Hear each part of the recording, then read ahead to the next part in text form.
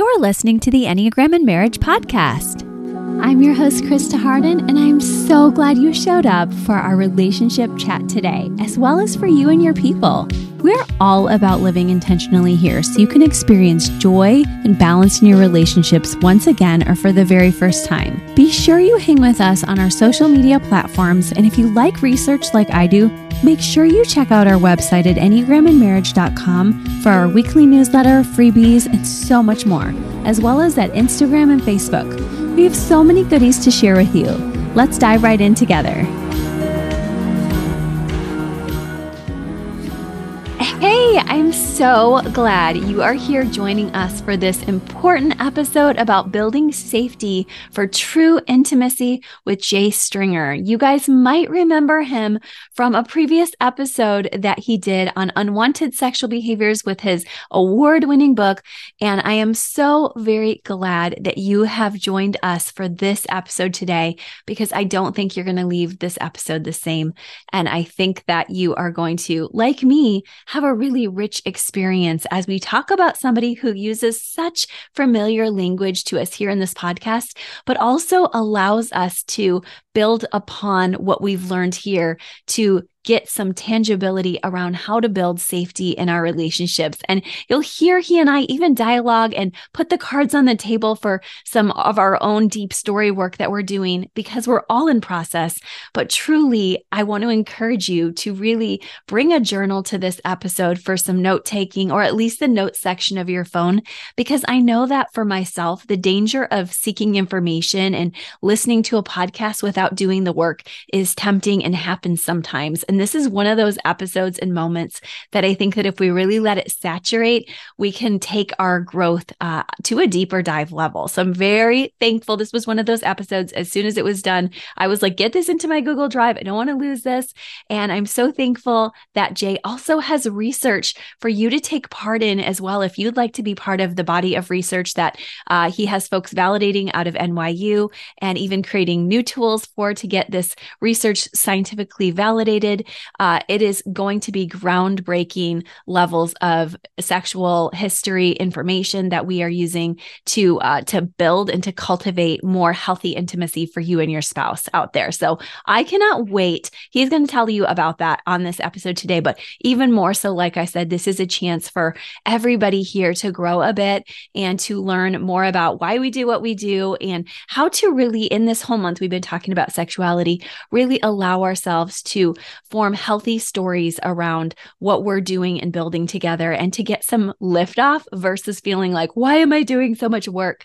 Is it worth it? And Jay just reminds us it really is worth it, and you are worth it. And as we come together compassionately and also bear compassionate witness to the work our spouses are trying to do too, I think that we leave this episode with a joy-filled, hope-filled spirit, really even more. So I'm excited for you to delve in. Just make sure if you can take some time to be part of the research on an individual or couples level, that you connect with Jay or grab everything out of the show notes. If you haven't read his previous book, Unwanted, oh my goodness, you are in for a treat and it will change your life. So I don't say that very often in this level. I do say often I'm excited and thankful, but this is something that I want you to know that is a different level. So that's why I want you to pay attention. If you have lost me, come back to me now.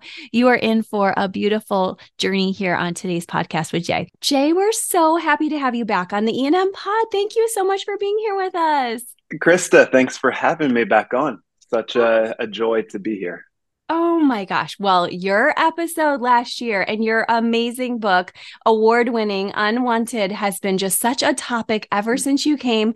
We are just excited to jump into this topic with you on sexuality. We're talking about it the whole month. You've been studying, researching it. We're just so thankful. Can you tell us a little bit about what you're up to lately in your family and yourself?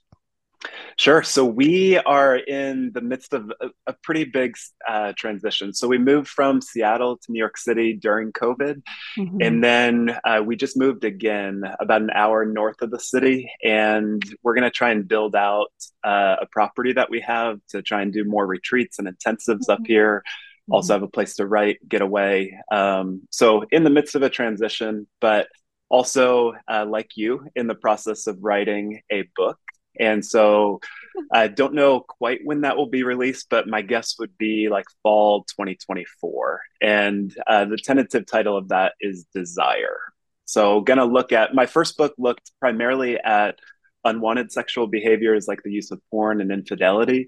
But in the next book, I want to expand the notion of sexual desire problems to say, a lot of times in a marriage, you can have no desire for your partner. Sometimes people can have out of control desire or sexual pain problems. So I want to really look at what are the sexual problems that couples are facing and what can we learn about them instead of kind of just either hiding or turning towards contempt towards one another. Thank you for just bringing this out to us. Before we got on, I was literally thinking, Krista, you keep putting your episodes, I guess it was my little type 1 voice going, you keep talking about all the pathology around sex. And I was like, thankfully, I've done some mini episodes around some of the positive aspects. But like, I love that you're also bringing that in because we know that when we're this empty vessel, we need to be edified and also directed as to how we can connect, not just how we're disconnected. So this is very exciting. Exactly. Yes. Yeah. Yeah. I mean, I think so many times I kind of compare it a little bit to like food poisoning, where a lot of times in different circles that you can run in, the only time that sex is ever talked about is like talking about it in terms of salmonella and just that notion of like, you will never learn to want to cook or enjoy cooking if you're just concerned about disorders all the time. And so really just want to look at, yes, there are sexual problems, but the reason why we enter them is to really get to that place of flourishing. Oh, thank you. That is so important that we come full circle like that. And I know we're going to talk today about, even a bit about that, but I want to let our listeners know a bit about the research you've been doing lately as well, because I noticed you really delve deep. I took your 40-minute questionnaire and I loved how it was interesting. Of course, I love that as a type 7, but I also felt like you were really hitting on some things that I haven't seen a lot of ever really seen, even lately researchers hit on. So tell us about some of the questions and whether you've gotten any results. Sure. Thank you for taking 40 minutes out of your day to do that. So basically what the research is looking at is there's a lot of kind of core marital work that's out there. So if you study like Sue Johnson, she has a book called hold me tight, and it's basically about like how do you increase attachment and connection within your partner. Or you'll look at kind of some of the work of John and Julie Gottman, and they just have really great research back scientific things to help improve your marriage, a lot of good tips, a lot of just like it's like wisdom literature of like if you want a good marriage, these are the types of things that you need to be doing. So, for example, they might talk about you need to have a 5-to-1 ratio of, blessing your partner, having gratitude, enjoying them for every kind of one critique. And that's kind of what the masters of relationship do. Or if you read stuff from the late David Schnarch, he would take it's like a radically different approach to marital therapy. And he would say, a lot of times we marry someone in order to have them reflect back to us kind of like a view of ourselves that we enjoy. So this notion of like, I don't really know who I am, but the reason why I'm choosing my partner is I want them to desire me, even if I don't desire myself. And he would say that's inevitably going to wreak havoc in a marriage if you have a low level of differentiation or self, and then you're expecting your partner to fill that. But then we also know so much around the world of trauma and just the work of so many great trauma clinicians and looking at adverse childhood experiences and just that notion that we all have a story that's influencing our marriage today. And then another category might be things like sex education. So the average high school student will, by the time they graduate, will only receive about 18 hours of sex ed, which is just wildly inadequate to help you maneuver through the inevitable difficulties of your sexual life. So, the field tends to be fairly fragmented. And so part of what the research instrument is doing is I'm trying to compile all the best theories that are out there, and then trying to say that the lack of integration between, family of origin, childhood trauma, emotional connection, level of differentiation, all of these things, including sex education, all need to be brought together, that these are not a la carte menu options that you get to pick or choose. If you want a healthy marriage, you have to desire to heal your past wounds. You have to desire to develop a self. You have to desire how to give and receive pleasure. And you have to learn how to desire intimacy if you're actually going to get to not just a relational flourishing point, but a holistic life flourishing. So, very robust project. That's why it takes probably 40 minutes to 50 minutes to complete the survey. But I am so, so intrigued as to what we will find. So we have an individual survey, but then we also have a survey that couples can take completely anonymously. Essentially, individuals just get their own unique codes, and then their partner will take it.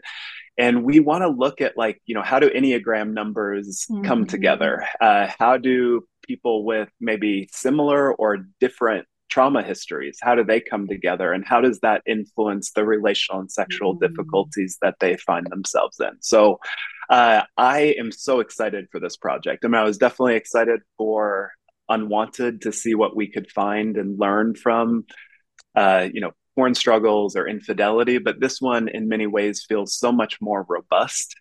So if people are listening and want to take that survey, I would love to get more research respondents to that. So definitely. Yeah, so I'm super excited. Yes, thank you. This is such foundational work. And I know our listeners are very familiar with EFT and Gottman and attachment work. And you're just a narrative, and you're saying, guys, we can find our way together through these fields. They don't have to be divergent. And you are able to offer them if, of course, we have to have people respond. So I'm so grateful to our audience if they will do that.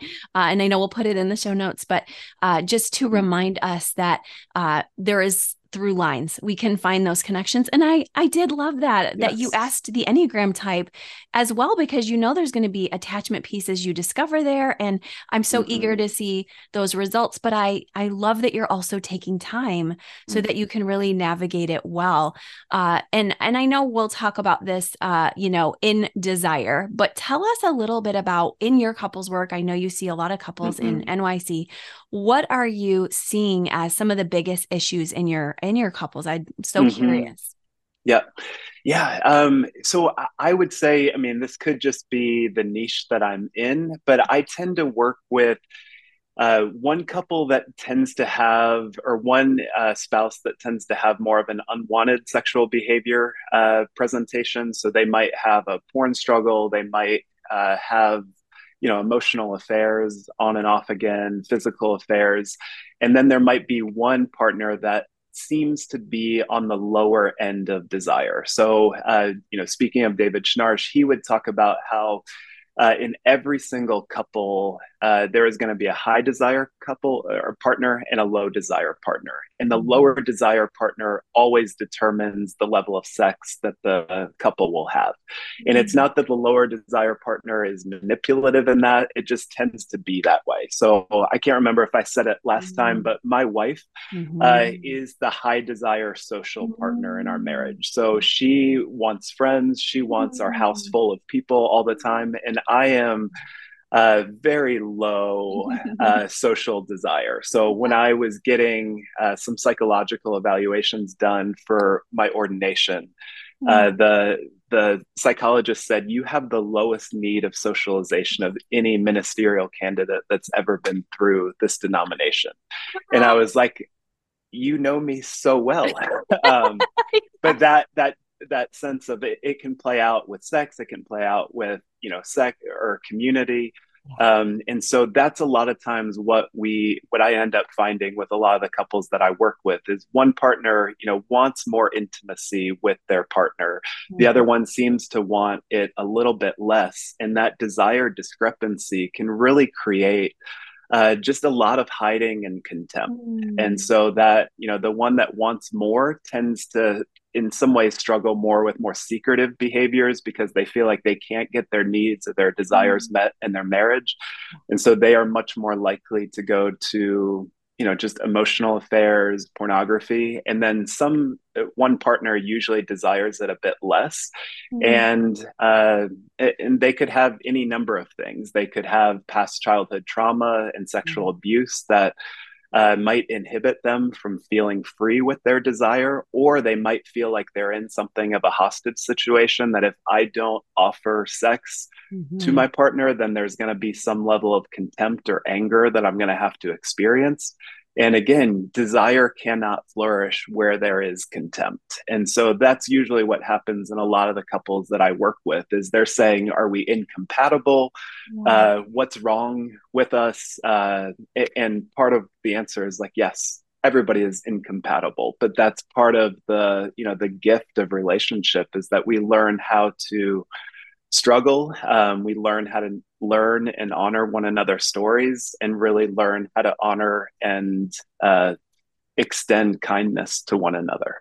Mm. Oh my gosh, you are speaking our language, and we are so grateful because we've been noticing, and of course, in my work with couples over the 2 decades as well, I'm noticing that the power differential really matters. And of course, I Mm-hmm, see it being promoted so heavily now in modern culture from many of our seemingly best marriage researchers. And so, unfortunately, I think it decreases a lot of intimacy and safety between partners. And I'm hearing you really remind us the thread of kindness is more mm-hmm, important than trying to take power over, and how contempt can come into a bond when we try that. Is that something mm-hmm. you try to teach your couples when they come to see you? Mm-hmm.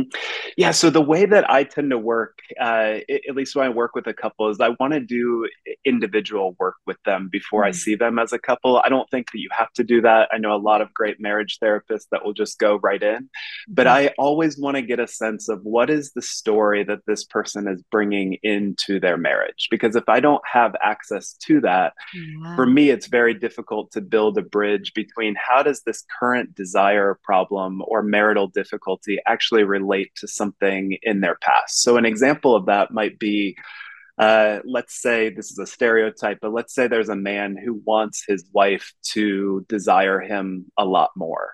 Well, we might find some childhood trauma in his background where he was neglected through a lot of his childhood, felt a lot of abandonment. And so, in that sense of getting married, part of his hope was yes, he loved her. Yes, he saw a future with her and loved her kindness. But there was also something of this uh, unspoken desire that she would begin to soothe him and find him, even in some of the hardest places in his life. And then the inevitable outcome of any marriage is that you're going to experience a lot of disappointment. But he has never worked through his story of disappointment and grief. And so then anytime there is that sense of someone who has not grieved their story, they're going to set up something of a demand on their partner to come through for them. And so Mm. that really helps me to build the bridge of saying your spouse is not the war uh, right now. The war is actually probably far more to do with your parents, unresolved grief. And so instead of kind of battling with your spouse, how Mm. about we go to some of the stories where you lacked good care and people that were put on earth to desire you?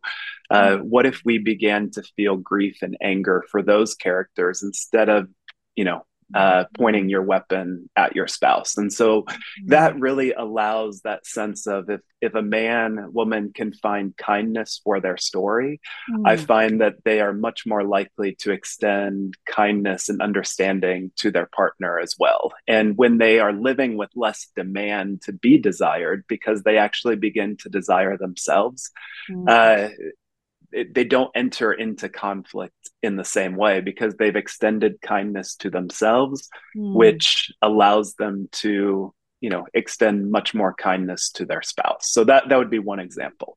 That's a great visual for all of us thinking this through with you, that people are not getting the proper self-care, self-soothing, and they're looking for their partner to do all that for them. But I also like how you remind us that the contempt and hostility outward to them often we don't really know this when we look at the fundamental attribution error at a very plain glance, because we think, oh, we think higher of ourselves.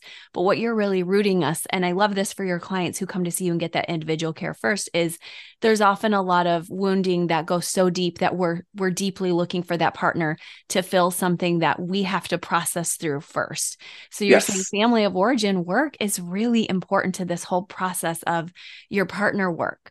And you Yes. mentioned somebody who desired you from the beginning. Do you mean like your parents who were put here to desire you, or do you mean your spouse who was put here to desire you? Parents. So, like Dr. Kurt Thompson says, that we grow up looking for someone looking for us, and this Mm. never stops. And so that's kind of that notion of, from the time that we are born, we're looking for eyes that are there to desire us. And a lot of times, that's what happens in the failure to establish a secure attachment with our parents, is that Mm. we are looking for someone to delight in us. That sense of like, did you have a mom or a dad that would occasionally, sit on your bed in the morning and say, I can't wait to go and do this day with you. Mm. I have, the best day ever planned out for us. Let's Mhm. go.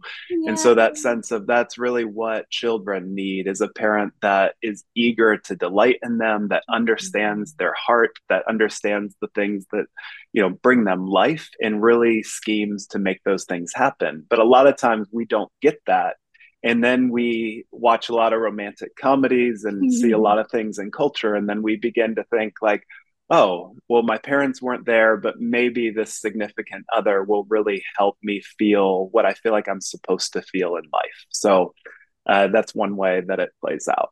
And so you're really aligning us with the reminders that um, don't shame yourself if you've come into Mm-hmm. marriage with some of these Hollywood notations or some of these unfulfilled needs from your parents, because we know there's this long line of generational trauma perhaps before you. I can remember one of my grad school professors saying the sins of the fathers and mothers. But I Yes. think that you're allowing us that freedom to say, if you weren't properly nurtured with secure attachment, then how could you have brought that into your marriage? Yes.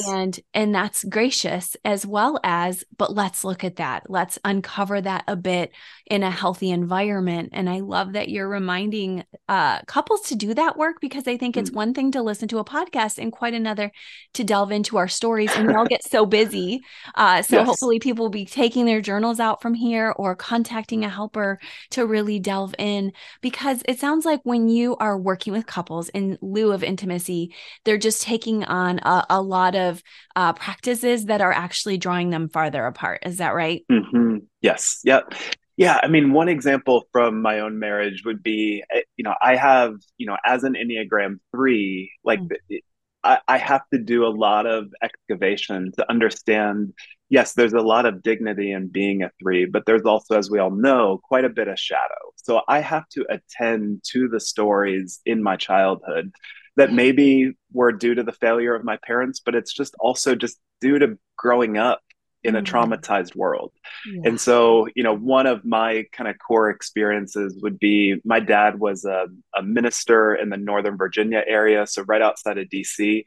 Mm. And it was kind of an upper middle class neighborhood, but we always had like the oldest house. We didn't get things that were remodeled. We had a Dodge Mhm. caravan with kind of the wood paneling way after. It was probably like 10, 15 years old. Yeah. So a lot of my, stories growing up were just this sense of, I feel alien from the world around me. So Mm. why is it that other people have Nikes, but my mom took me to Payless, and I'm in gym class and my shoes begin to leave this black streak all across the gym floor. And I get called out by the PE teacher to say, you can't have those shoes in the Yeah. gym.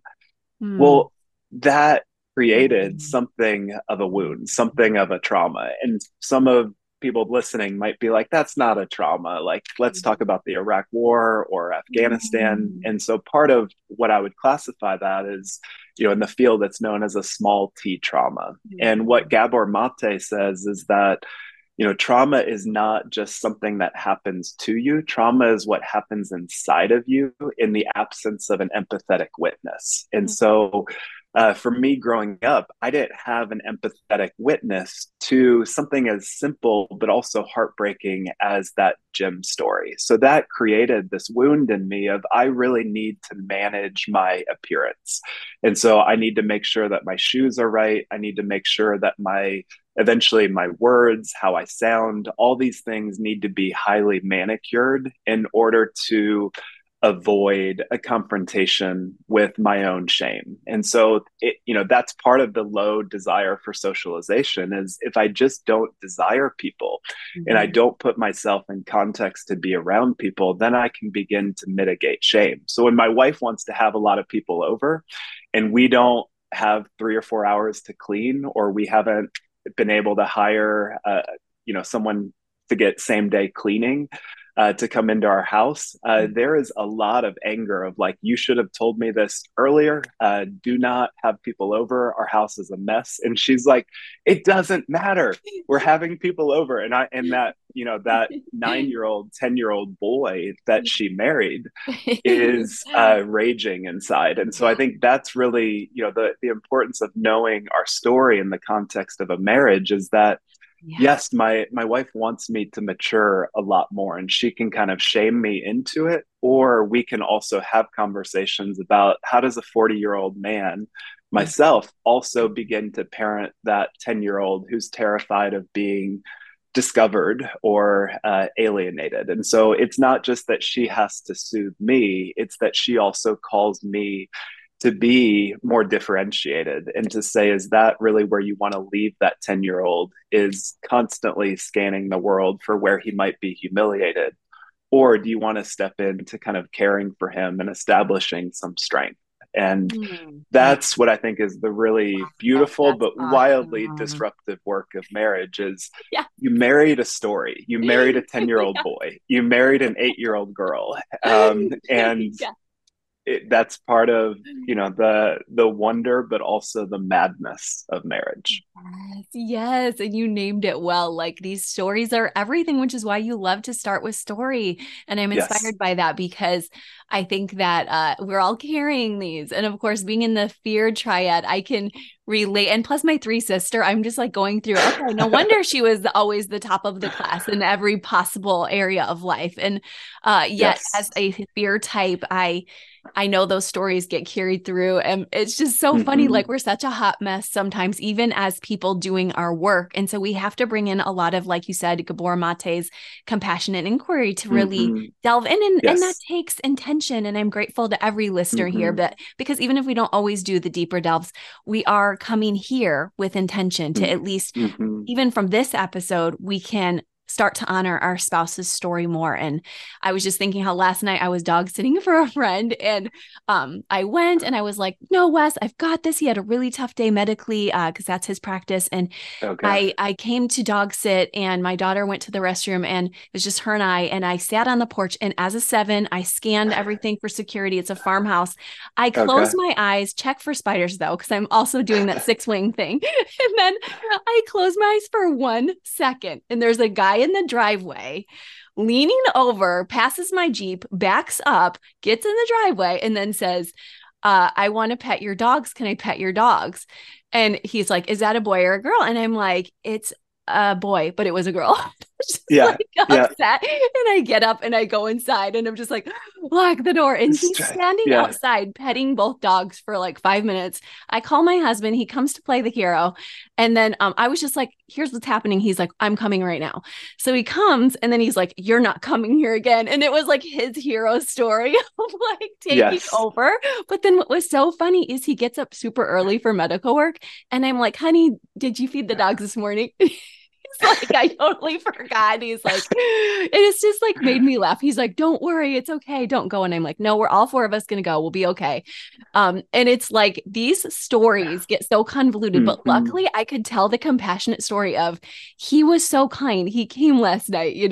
I'm telling the stories of not safety, but I guess where I'm going with this in the grand scheme is this is our hot mess story, but B, it's also a reminder to me of like sometimes, and this might be very putting my cards on the table here to say, sometimes I feel like the world isn't safe, Mm-hmm. So I think that sometimes needs to be processed. Like you close your eyes as a woman and you are thrown off. So it's Mm-hmm. like, and then you can't expect your husband to rescue you because, like you said, we want to be adults. So I think I'm Yes. still learning that. Like, how do I? And I Mm-hmm. think I did that a bit this morning to say to him, no, I've got this. There's going to be four of us. This Yeah. guy's, I was like, trust me, this guy's not independently wealthy. He's at work today. We're good Yes. to Yeah. go. But like, I Yes. guess I'm Yeah. just asking you, like, what can we do in marriage? And this honestly is my next question that I had written is when we are in that space where we're like, I desire to grow closer to you, but Mm, there's these stories I carry of shame or mm-hmm. fear, or in the case of a body type, being right and doing what's right. Like, how can we come together if we're just listening here and we want something to journal or to process through? Mm-hmm. Yeah, my mind first went to maybe I'll do two things. One would be kind of just a present day exercise, and then the other one would be more of a historical kind of bridge building. But I think a lot about Dan Siegel's window of tolerance work. And so, the image here would be, I mean, think of kind of two parallel lines. And in the middle would be the green zone. And that's when you are, it's a great day, you're breathing well, you're excited to kind of see your partner, kind of all is kind of well in your world. Mm-hmm. Uh, well, we can leave that green zone and then we can go up into the red zone. And so the red zone is like where your heart begins to race, blood pressure goes up, much more of the fight or flight responses is there. Mm-hmm. And that's where a lot of anger, a lot of arguments, a lot of fear begins to take place. And then on the lower end is what Siegel calls the blue zone. And that would be like the Monday morning blues. Like, I don't know how to get out of bed.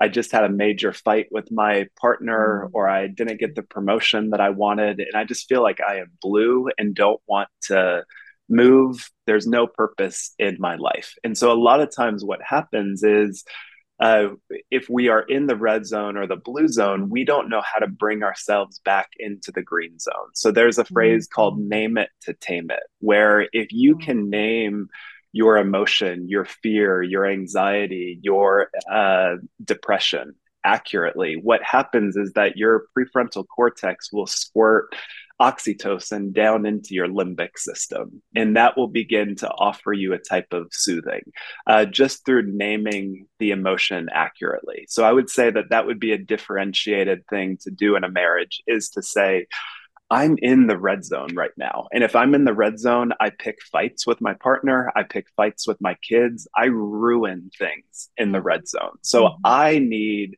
in my marriage and in my family to kind of leave for like 15-30 minutes. I need to go for a run. I need to get in contact with nature because I need to read that I'm in the red zone and Mm-hmm. then come back to my family when I'm in more of a green zone experience. Or a lot of times I'll have a rough week and just be like, I don't feel like going through what this week requires of me, and I'll just be in a blue zone. And similarly, I need to have grounding processes to be able to extend kindness to myself to come back into the green zone. So, what I experience a lot in couples work is that a lot of times the partner might go blue Yeah. and then the other partner gets really anxious about like, well, if I don't pull my wife or my husband out of this depression, it's not going to be well. So the other one gets pretty frantic. And that's where I would say like, no, both partners need to go and establish their own green zone and Mm. then kind of come back together. So that's what I would say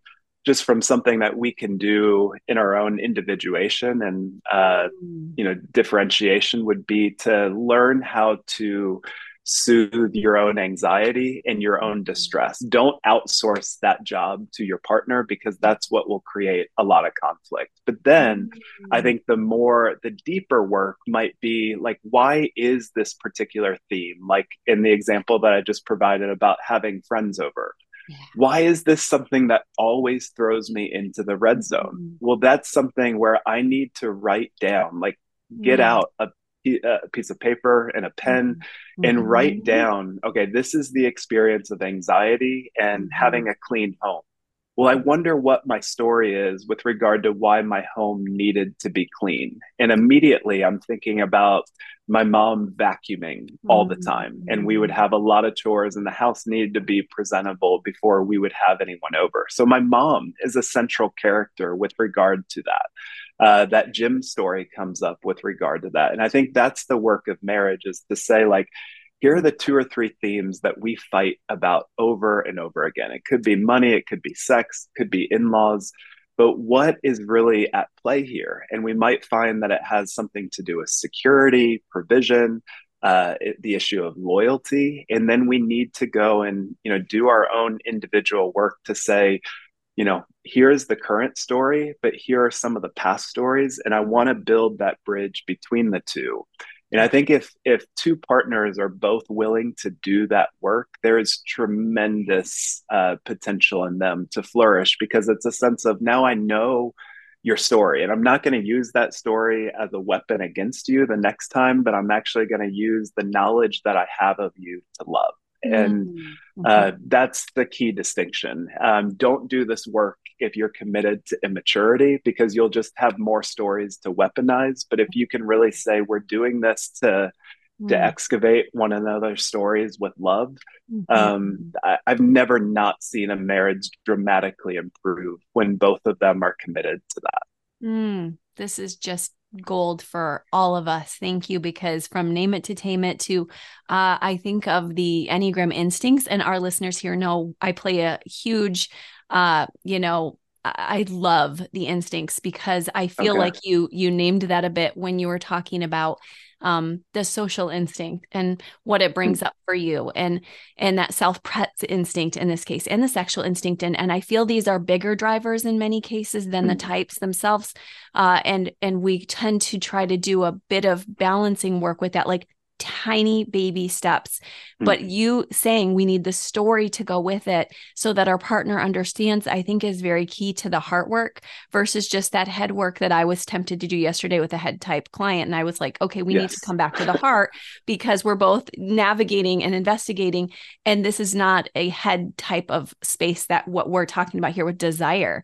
And so Mm-hmm. thank you for just inviting us all to like see what's the story in our hearts about these pieces, and even just Yeah. giving that compassion to each other versus this sequestering or positioning ourselves as enemies. Because I think when there's that hero villain, we're losing Yep. our ground very quickly. Like you said, no one's going to want to tell that story when our verbals or nonverbals are hostile. So if you're wondering and listening, Well like, said. how do I navigate desire? I think you're telling us, make sure you guys stay with the richness of the interior. Don't just look at it at face value sometimes. Yeah.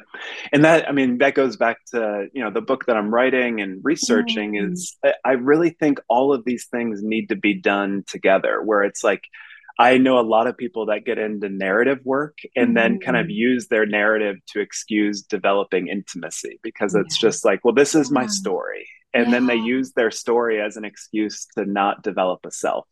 Or Mhm. people that are like very committed to, emotionally focused work, and they just want a secure attachment in their marriage, but they've never done the story work to understand why Mhm. they have turned this desire for secure attachment into a demand Mhm. within their marriage. And Yeah. that's where, emotionally focused work can be weaponized if you're not doing that Mm. story work. Or, Mm. a lot of times people Yeah. will read all the best sex education out there to try and improve their sex life.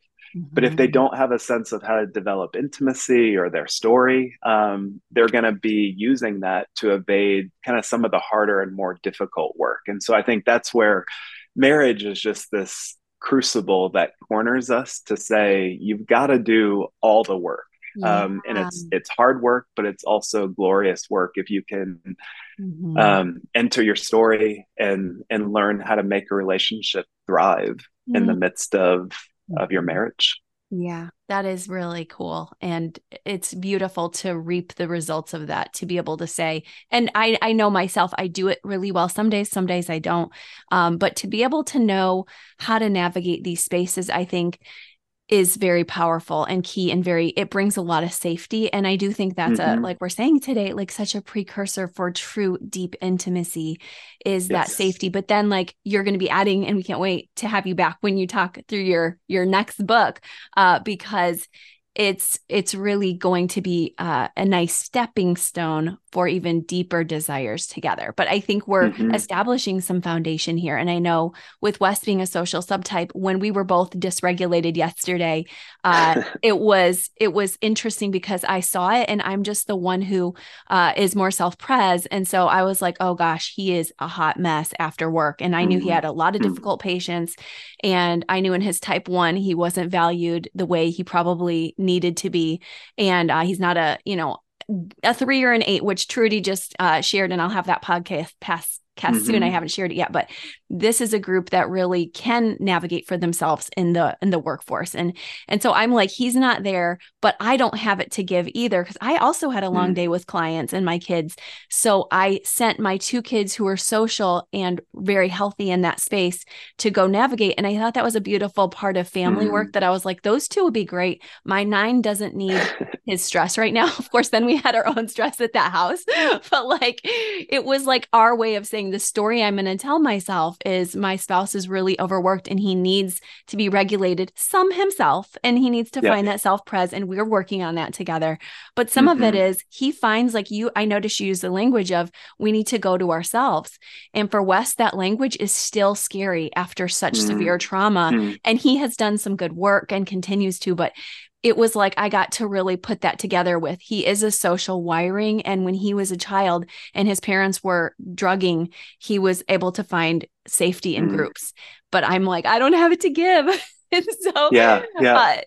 I guess we're just learning all together about the ways to navigate this. But you're really making our brains think so hard today on every level, and Mm-hmm. I'm just so Yeah. grateful, Jay. But what you're saying is like, I mean, that's all story, right? So like Yeah. if he had druggy parents, there's a lot of crises that he is seeing. So that sense of when you need Mm-hmm. a rescue, I mean, he Mm-hmm. has been Oh yeah. neurologically Oh my God. hardwired for Yeah. that.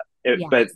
But for a lot Mm-hmm. of it, and you included, like when you're scanning, like I know what my kids need, I know what he might need, but then Mm-hmm. to be able to still find like this is what would be good for me to have safety. I mean, you had to do a lot of work to be able to know I'm Mm-hmm. going to make a request of something that I really need, which I think that's where the beauty is that you were Mm-hmm. able to scan your environment and kind of get a Mm-hmm. sense of there's a lot of reasons to not call for help because you can naturally get a sense of what other people's needs Mm-hmm. expectations are, but you knew that and you continued to press into like no, I need to honor what it is that I need right now even Mm-hmm. given all of Mm-hmm. the situations. So Right. I Thank think that's the you. good work of marriage is to say, yeah, Yeah. why am I really good in crises? But then in kind Yeah. of normal feed the dog moments, I'm not necessarily aware of it. And that's That is fine. so. That's when you look at any of our professions of like Yeah. why I'm a therapist, why you're a Yeah. therapist, Yeah. why